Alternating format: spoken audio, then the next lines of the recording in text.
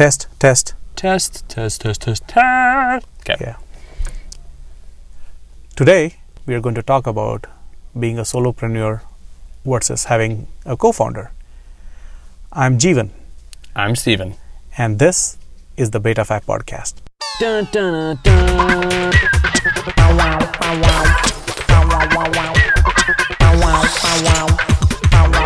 Dun, dun, dun. Welcome. So, Steven, what do you think being a solopreneur versus having co-founders? What's your take? I've had a big change of heart over the last 3 or 4 years. I think I'm someone that I like to be in control. I know that about myself. I'd see it more as a weakness today. That's come with some maturity. I think getting married, having kids, some of those things get exposed. And so I've realized I like to be in control, and I think to a fault. So for me, I used to want to be fully in control, own 100% of any business that I was going to try to start. And ultimately, I was isolated, and it wasn't good for me, really regardless of the type of business that I was working on. So for me, and this is a really big point, you have to be self-aware. You have to know yourself. And so I think that's really a first step in deciding, should I be a solopreneur, or should I do this project by myself?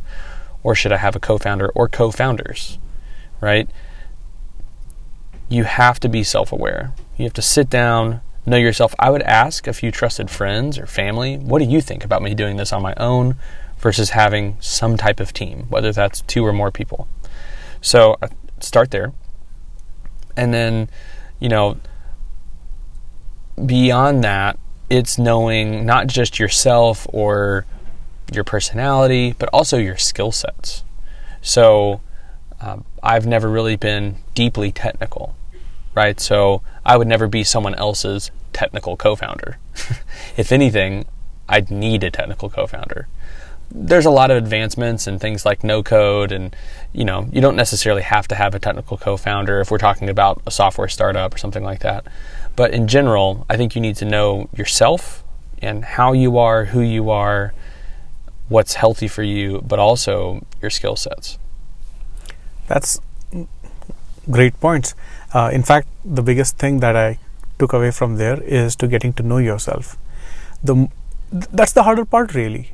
In order to get to know yourself, you have to get to know what is it that you're not good at, and are those gaps that could be filled in by you, or does somebody else come in and fill those gaps?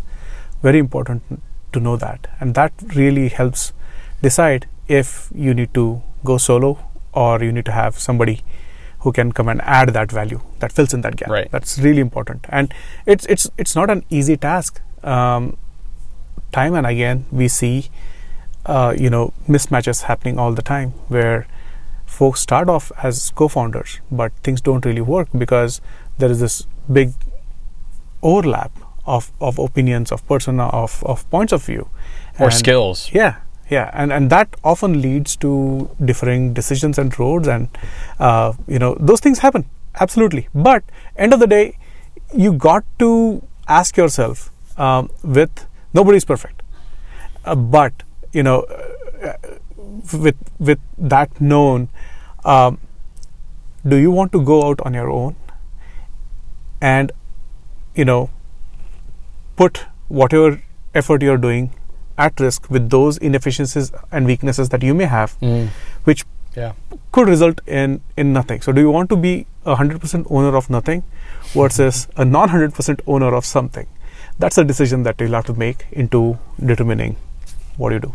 Yeah, and so we've talked about knowing yourself, but the other major part of this is knowing the company that you're trying to build, or the business that you're trying to build.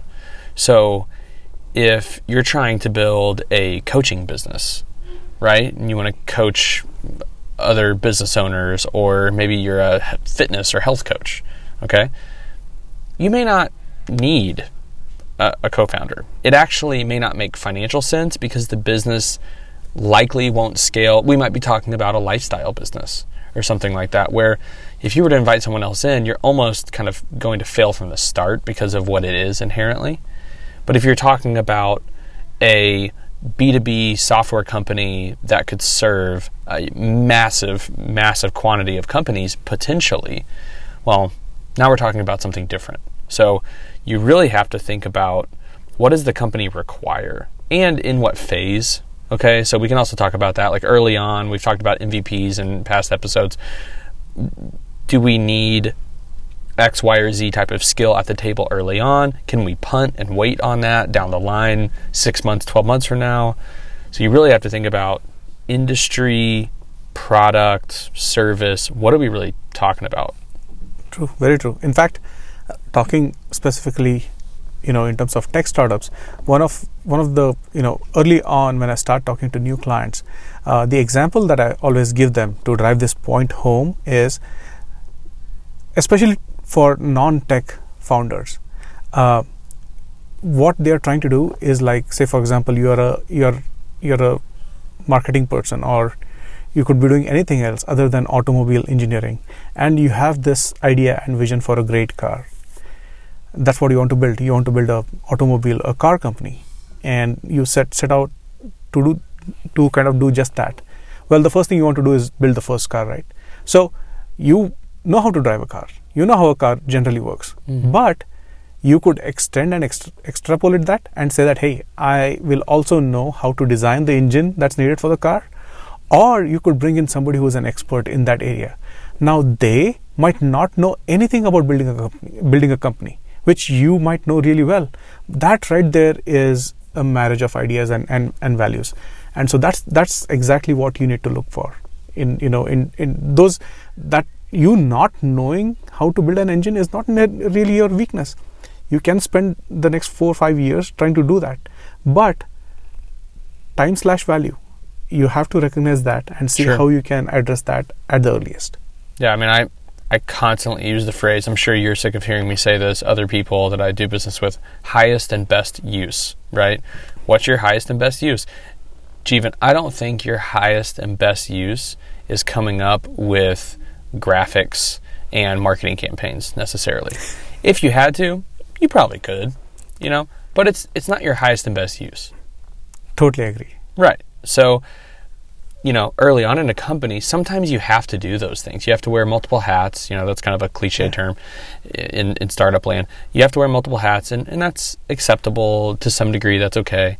But for the really important stuff in that company early on, when you assess it, if some of these things are critical to the company succeeding, and it's not one of your kind of highest and best uses, you're probably going to want to think really hard about having a partner. Totally. And that's, and it really, long term, it really starts paying off if you start thinking it that way. You can absolutely, there's nothing wrong in you starting as a solopreneur, and you can stay being a solopreneur as long as you want. Mm-hmm. But it's very important for you to keep your mind open. It's very important for you to think what the business needs and not what you need for the business. The moment you shift this perspective, it becomes a lot easier for you to realize, the business is its own living entity, so to speak. Right. And so, whatever its needs are is what you go look to suffice. And if you're someone that ultimately is wanting to raise money, really, really scale up a company, and that's a desire that you have, and you think that that's something that, given the feedback that you've gotten, could be likely, well, we know, the two of us and a lot of people that we've seen in our lives and friends that we have, it's extremely rare for someone to raise a serious amount of money, even at the seed level, that's solo, right? Investors are looking for teams, not looking for this, kind of catch-all Swiss Army knife, I do everything.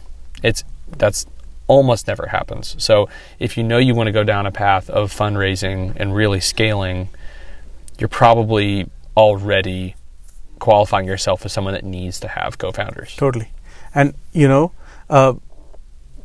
to riff on that point a bit more, why is it like this? Why is it that investors always look for co-founders, for teams with co-founders as opposed to solopreneurs? Mm-hmm. Ultimately, you're going to grow. You're going to need to have a team. The team is not going to be people who are going to work for you. They are going to work with you. And if you are going to have people who are going to work for you, you might not find and see the scale that you would if you have people who work with you. That's really the key distinction. You could be a good manager, you Right. could be a good delegator, but these are different things, than being a team member, being a good team player. You need someone that is as all in as you are if you're going to try to go down that journey of really scaling a company and raising funds and things like that. It's to have some equals, right? Equals in terms of care, desire, effort, energy. It's just not going to be the same if it's just people that work for you and just some contractors that are fulfilling tasks and requirements. And as much as it may seem that you are distributing different skills and different capabilities, and kind of sharing that load depending upon each individual's capacity and capability, what everybody looks for and what really goes to grow the company is how well do they share the vision. That's really important, and which is why the whole notion of having a co-founder starts really starts to become important. So that said, this has been a very informative chat, Stephen. I think so. I mean, just to recap, you got to know yourself. You have to know the type of company that you're building it and what that will really necessitate. And you have to think about investors down the line if you think that that's going to be in the picture. So there you have it. Another episode of the Betafy podcast in the books. Do you think that Han Solo was a solopreneur?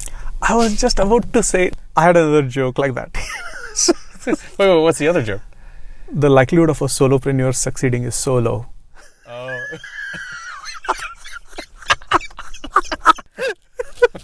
Oh my gosh, that's a total dad joke. Dun, dun, dun, dun.